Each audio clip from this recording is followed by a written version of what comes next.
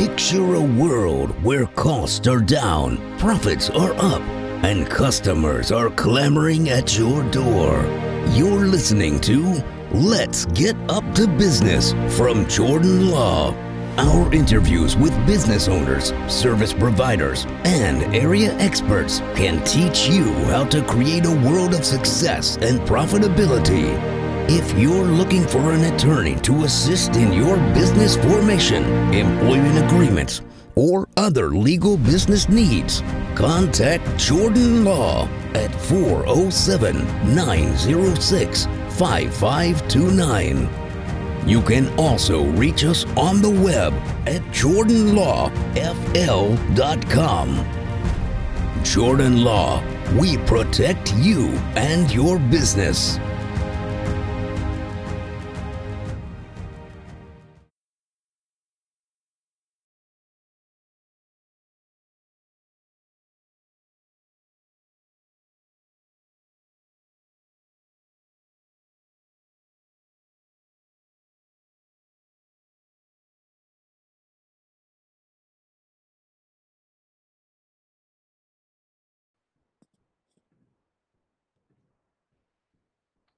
Hello, everyone, and welcome to our information series here at Jordan Law. I'm Edward Aguilera, and I'm part of the firm, and I'm so happy that we have, again, marketing guru. Gregory Eisenberg is joining us. He's a friend. You guys have seen him here. He brings in wealth of knowledge, especially in the world of marketing.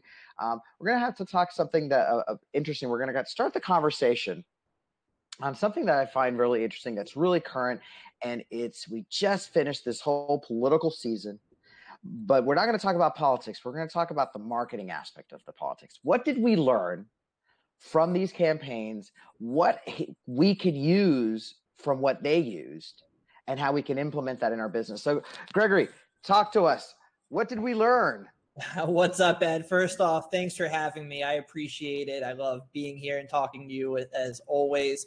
We've learned a lot from this political season. Things are changing. You know, a lot of things that we saw in 2016 have both escalated when it comes to how content is distributed, as well as changed. Like, for an example, how advertising is managed on these platforms. A little bit of just like current news to kind of start with, just right out of the gate, is that Facebook and Google have went and extended their window of no political advertising. So this was a new change this year.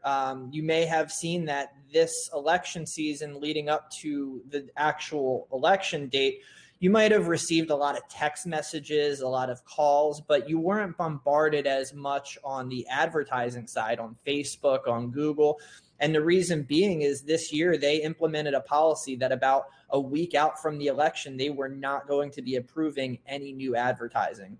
And it really put a limitation on, you know, some of those last minute pushes that we're used to getting force fed from candidates leading up to that Tuesday. And since there is still so much going on, again, with going through recounts and so much discussion in the zeitgeist, so to speak, again, without getting political, that, you know, Google and Facebook have just completely extended their no political advertising. And, you know, that would typically be no harm, no foul for most of us because, again, who really wants to see a lot of those anyway, especially after that election hangover where votes are in, we're just kind of letting it do its thing. But there is a few runoff elections. If people follow politics in Georgia, there is one. And this window of extended no advertising is certainly going to play a difference there. So again, as a way to kind of tie this back to any business owner and again, anybody that is running advertising, this in the short term affects the inventory. So again, there's a lot more space now without the political advertising. So you can expect better rates on your advertising right now, actually, because you're not competing with as many, you know, political entities. So take advantage of this time if you are a digital advertiser, because you're going to be getting the most bang for your buck. But also, I say heed warning by this. You know, these platforms are still run by their consumers, which is us. And funny because we're also the product because we get advertised too. But, you know, they are willing to change regulations, and there is going to be a lot more changes with these internal policies on these social platforms, because there is always going to be so much rhetoric around how we're advertised to. So I always tell people, especially if you're in an industry that requires a lot of legal assistance and oversight, such as like nutrient supplements or such as even like alcohol or anything like that, this really becomes a big thing to watch constantly, because typically this used to be the wild, wild west of advertising, and it was those platforms you can kind of get away with getting some in-depth advertising on while not having as much regulations. That's constantly changing. In the world of attorneys, especially locally here in Orange County, Florida, and more specifically Florida as a whole, there are a lot of advertising holes to jump through, or hoops to jump through, with just getting advertising approved by the bar. And, those things are important to see. It's something that we monitor on our end a lot with Legalese Marketing. Just seeing what these judgments as they come in and go out and go through and get approved on how you need to get advertisements approved. I mean, in an ideal world in marketing, you want to run as many variations as you can for an advertisement. And if you need to get every single one approved, it definitely makes you less agile. And so knowing how these guidelines and advertising regulations, no matter what industry you're in, whether it's politics or you're an attorney or you're in an industry that just has a little bit more oversight, it's just really important to see how those things play out. And just to piggyback, everyone thinks of the runoff in Georgia. Central Floridians, remember, there's a race in Apopka for city commission that's going to go to runoff. So that also affects us right here in our backyard. Now, talking about these campaigns, I can tell you from personal experience, I was bombarded by text messages, bombarded in social media. What do you think worked that can be now utilized in the business? Is it the text? Is that the new way that folks should be doing? I know it's not new, but it seemed like much more aggressive this time. It did. It definitely did. And the worst part is typically if you've ever dabbled in the political world or campaign space, you know that everyone always suggests just vote early because then you're off their list. But that didn't seem to be the case. I voted right away and I still got bombarded with texts. And even when I replied saying I already voted, I still got bombarded with texts. In fact, I was getting bombarded with texts after the election was done. So again, I got one yesterday. So go figure.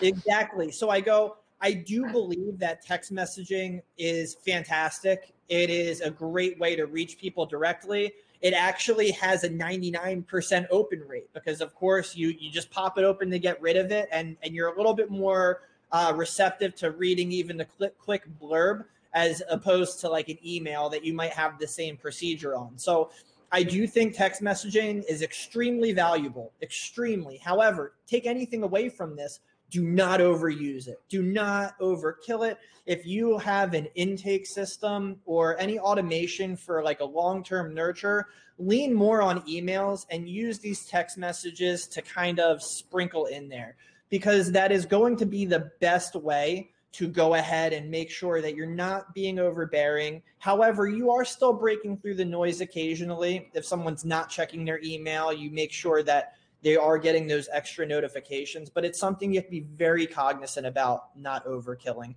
I would say if you're texting, a prospective client more than once every 2 weeks, it may be too much.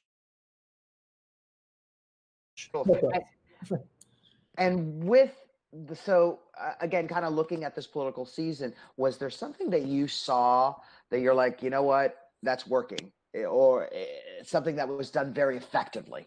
So I think it's actually really interesting. I know if you own a business, no matter what type of business it is, if you have any sort of digital, presence, one of the hot things that's often talked about is SEO. And that could be a buzzword and typically is used and thrown around as a buzzword. However, there's a lot of important parts to SEO that are not buzzwords, that, are things that really make a difference that typically could get overlooked. And so there is actually an article put out by a publication called Search Metrics, and they heavily focus on SEO. And one of the things that leading up to the election they did was a full analysis on both presidential campaigns and how they were optimizing their websites for search engines.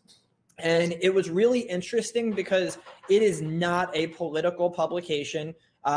Reading through the article, there is zero leanings left or right in there. However, it does a very factual just check on the SEO metrics that any business, whether it was a political campaign or a local mom and pop shop, what they should be looking at. And it's very interesting. There's a few key things here that were important things to mention. The first is, as far as SEO visibility goes, the Biden campaign was really leading month over month, but it was still neck on neck. However, they were both focusing on different aspects of the political race. One of the big things that pushed Biden over the edge was the creation of the Trump tax calculator. And that was a big lead magnet, so to speak, that when we talk to any type of business and from a marketing perspective, and we're telling them, create lead magnets that are relevant, that people would want, that people are interested in, that was the Biden campaign's lead magnet. That was really helpful when it comes to that SEO availability. When it comes to how keywords were ranking and the overlap there was only a 2% keyword overlap between the Biden and Trump domains. That means they are completely touching on opposite issues and different issues. They're not even fighting over the same topics. And it's very interesting because when you look at, the political bases there, you can just see a distinct difference in, A, policy, B, priorities, and C, how that there's a very big distinct divide in those political parties. And so when people like to talk about the decisiveness that, or the divisiveness of our country right now, this is where it shows that there is 2% overlap on what priorities are being, pushed to us as quote unquote consumers or voters, right? The other thing was online competition and how those keywords are, competing with other similar, entities on the web. And it's funny. One big issue that the Trump campaign had was they were eating themselves up. He was competing with himself online. So many of his keywords were ranked to do with his personal brand, where the Biden campaign was competing with a lot of different organizations or other Democratic websites. The Trump campaign was really competing with all of the Trump brands and the Trump, news and everything revolving around that keyword of Trump. So again, super interesting there to see where that online competition is. And again, kind of jumping back to what I said about that keyword overlap, it just shows where a lot of the rhetoric was that, the Democratic Party was playing into anyone but Trump. They really weren't, because those keywords weren't overlapping as much as, they were supposedly doing. A lot of the rhetoric was about, very related topics and not necessarily Trump himself, when a lot of, the Trump campaign was about, the entity of Donald Trump, and it created that, cannibalization there. As far as political content goes, again, a lot more of the Biden campaign was heavy into policy topics and touching on those keywords. And again, a lot of the Trump campaign was not necessarily even political content, but campaign appearances and merchandise and really, again, bolstering that brand, that personal brand that he has, as opposed to, the brand of the party as a whole, which gives more of a broad SEO base. And then finally, when we look at paid ads, something that was interesting, both campaigns really focused on their paid advertising, their paid PPC advertising, specifically on Google, towards generating sales and revenue to finance the election. So a lot of their stores and a lot of their donation platforms, that's what PPC ads were driving to. So where they were prioritizing where things fell, it really went, let's make sure those first few posts that are on there, the paid sponsored ones, those are having to do with donating and the ROI that comes from investing in paid ads, and then allow the content to fall underneath to really support those efforts. So again, there's a lot of different things that you can take away with the strategy overall and see how you can apply that to your business, because a lot of this is applicable. The other thing that it shows is that, again, where a lot of pollsters think they know certain things, these tactics that work for your business, those same principles still apply to political campaigns. They're not any different than your business. So where you can learn from them, they can also learn from you. So obviously we focused on a lot of the media, digital, on some of the traditional things, but something I want to touch base upon and see how businesses can actually use this is both campaigns were really using a lot of guerrilla marketing style. Sure. I think most political campaigns did it. We had the flotillas going on there. We had the caravans going. How can or should a company even look at guerrilla marketing as a methodology to get your brand out?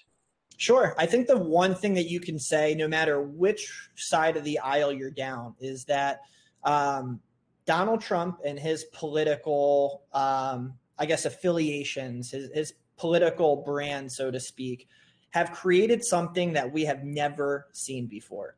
There might be T-shirts that people might wear for a political campaign during campaign season, but how often do you see those same shirts and hats and koozies being worn 3 years down the line, before it's even the next campaign season?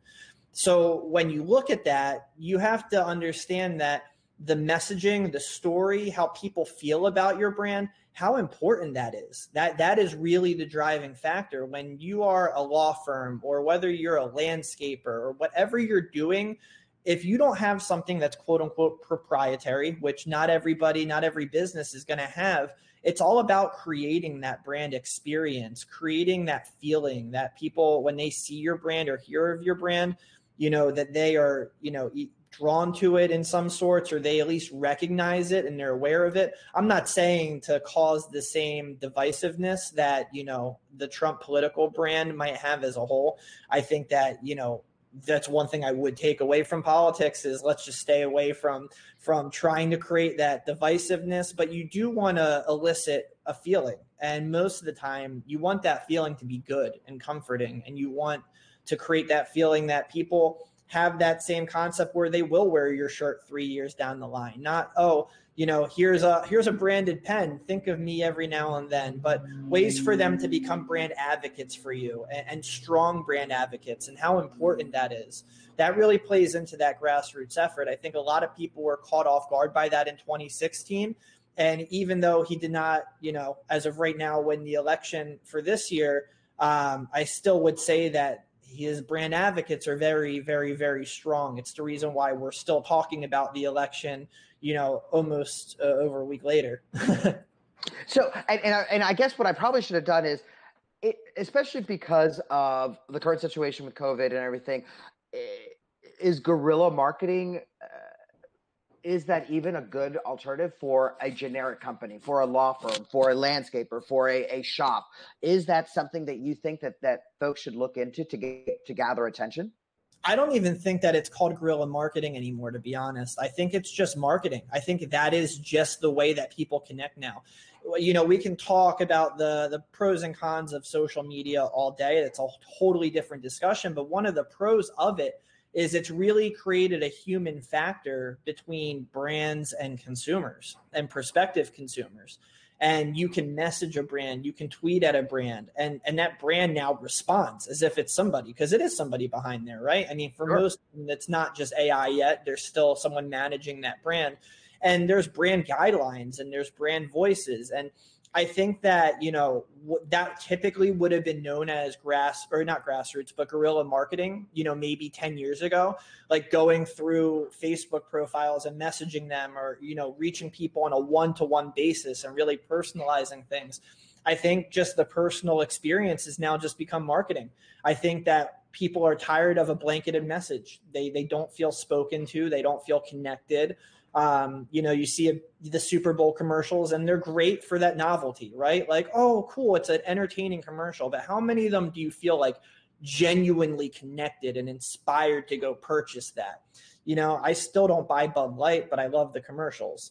However, there are brands that I connect with online and that I connect with, whether it's through a text message or or even a retargeted ad that really speaks to me personally, that's what incites me to make an action, not just that blanketed approach of I'm going to reach a whole geolocation or a whole interest group and hope something sticks. It's all about that personalization and user experience.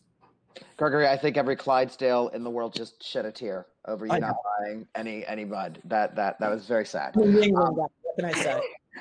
But you know what? Here we are, and now to kind of further in this, I'm talking about Clydesdales in the Super Bowl commercial, and you mentioned Bud Light, so something's working for them that we're having this conversation about it. With that said, as we progress, where do you see things going? I mean, is it more of an AI type of marketing? Because obviously what I'm hearing from you is that people want a personal relationship. They want to feel like they're being spoken to. So is it the AI world that we're going into, or where do you see this the marketing that, obviously the political campaign did something, and what you're talking about is people want this personal relationship. Where are we headed? I think it can go two different directions. I think if you ask a lot of analysts and where a lot of, future, technologists see it going is AI. However, AI still isn't perfect. I know that there's AI already implemented in some ways that advertising is served dynamically, where you can upload, 4 headlines and it will rotate to find the best one for you. And, there's AI chat bots. But at the end of the day, if you're like me, you're still screaming in the phone saying, talk to a human, until the computer finally just gives up. So Operator. And now, so part of me wonders if things are going to make a turn for a little bit different, where maybe we do start diving down that AI path and then eventually back out of it, or find a nice middle ground. Because, they do have they still have call centers where there's, 60 humans in there dialing away or, receiving those calls. I think there's a pivot where that turns into that same type of atmosphere, except for online messaging. And there's a way that is kind of streamed through. I know that I'm sure some of these big banks are doing that, where you can kind of connect with a user specialist online, and they connect you with somebody and you chat away. I think that's more so the direction that's sustainable. Because again, it's combining communicating with people the way they want to be communicated with, which is online on these platforms where it's convenient for them. However, they're still talking to someone that cares about them, someone that you can feel that emotion. I don't care how good of a programmer you are. It's hard to really get emotion through on an AI bot, and especially through digital chatting. And there's ways to do it, but when people are upset, getting that, automated response doesn't help anybody. And I think that there always will be a human touch there. So I was talking to a business owner a couple of weeks ago, and I was kind of taken aback that some of their marketing scheme is that they want to kind of go back to like old school. And so I was asking, are you talking about print? Are you talking about it? But it's more of a feeling of this bombardment of all this digital presence that they feel like there's almost like that we're getting whiplash out of it. I mean, how do you see it? Is there a movement of kind of going back to some of the old school ways of marketing? I mean, I would say yes, but strategically. I mean, it's funny. Before I got heavily into the marketing agency space, I managed student housing. And one of the things that always worked for us were direct mailers, like print mailers. Because everyone is so used to this digital side that like what broke through the noise was getting something in your mailbox addressed to you in an envelope and having the excitement of actually opening it, holding it, and reading it. And that was really interesting to me. I think it really depends on the market. And I think there's a little bit of everything. I think, like in that same example, direct mail still works because we're getting less and less in our mailbox. Again, when it's not political season. But we are getting less and less in our mailbox. I check every letter now. There's no just like, I'm going to assume all of this is junk. There's a process of going through it because I want to make sure, because if someone's writing me at this point in this day and age, it's probably important. And so strategically figuring out how you do those advertisements is very important as well. Maybe instead of a postcard that just feels like spammy still, it's, a letter in an envelope. And even if it's, mass produced, at least it elicits that, open it up, take a look at it, analyze, and even figure out that it's mass produced. You've already captured more of their attention. As far as digital platforms go, I just think that we need to get more creative. I think there's so many things that people just aren't even utilizing. People aren't utilizing retargeting advertising to its fullest capability, especially with how many platforms are, allowing retargeting pixels now. Pinterest, LinkedIn, these are platforms that have their own retargeting availability that, just because someone figured out about you on Facebook doesn't mean they're not using LinkedIn later, and seeing you again there will help create that presence, especially if you really focus those retargeting ads to what pages the user went to on your website and really specialize there. For an example, say you have 3 service offerings, and people that have gone to each of those pages should be getting different advertisements focused very on that service. And taking advantage of those opportunities gets you kind of at that square one that you should be anyway. Beyond that, there are so many publications and content creators that the availability to create awareness marketing is endless.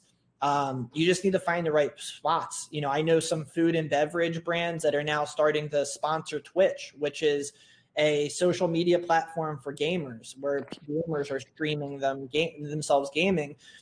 Food and beverage companies are now buying ads on there because for third-party delivery, such as Uber Eats, what are you going to order when you're gaming? You're going to get pizza. You're going to get, some food delivered, and you're going to keep staying comfy in that chair, enjoying your experience.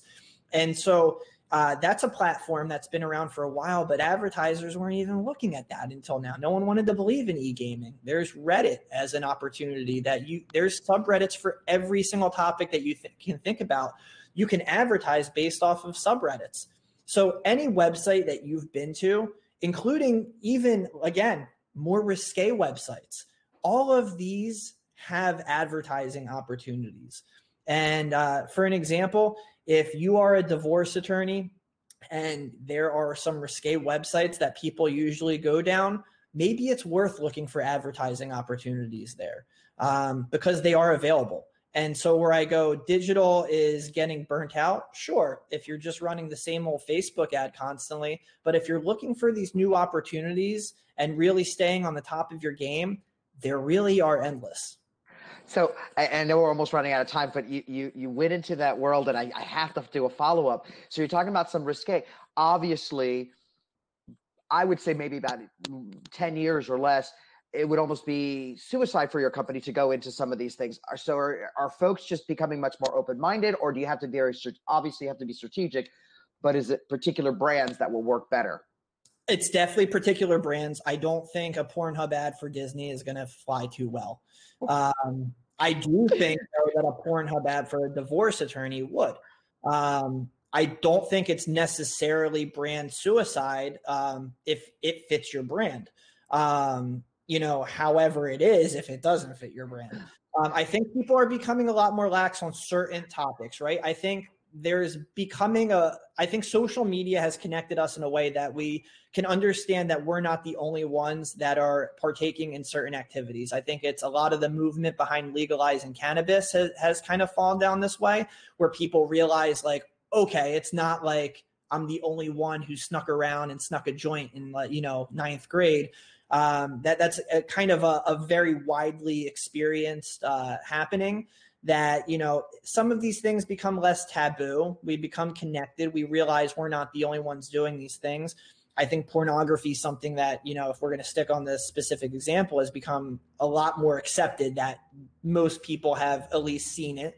And so I go, when you look at, TV showing more things and content becoming, pushing that boundary, it's really about the content you're sponsoring. I mean, it's the same thing where the reason TV shows didn't go down that, path of being more risque is because the advertisers would pull their money. Well, now the market has been responding that more people are watching that content. And so advertisers look to where eyeballs are. There's 1,000,001 eyeballs somewhere. It's worth at least the consideration of, do I want to be in front of that audience? So something like a vodka, that would make sense. You go into a risque thing, that would make sense because it's a doll. Now, I got to say, between the Clydesdales and Mickey Mouse now crying, so now you've made all our folks cry. It is a pleasure, as always. Thank you so much for always joining us and giving us such insight. gang. We have Clyde Stilton and Mickey Mouse crying. But thank you all for joining us, and we're gonna make sure that we keep on bringing you the best information that we possibly can. Thank you, Gregory. I appreciate it, guys.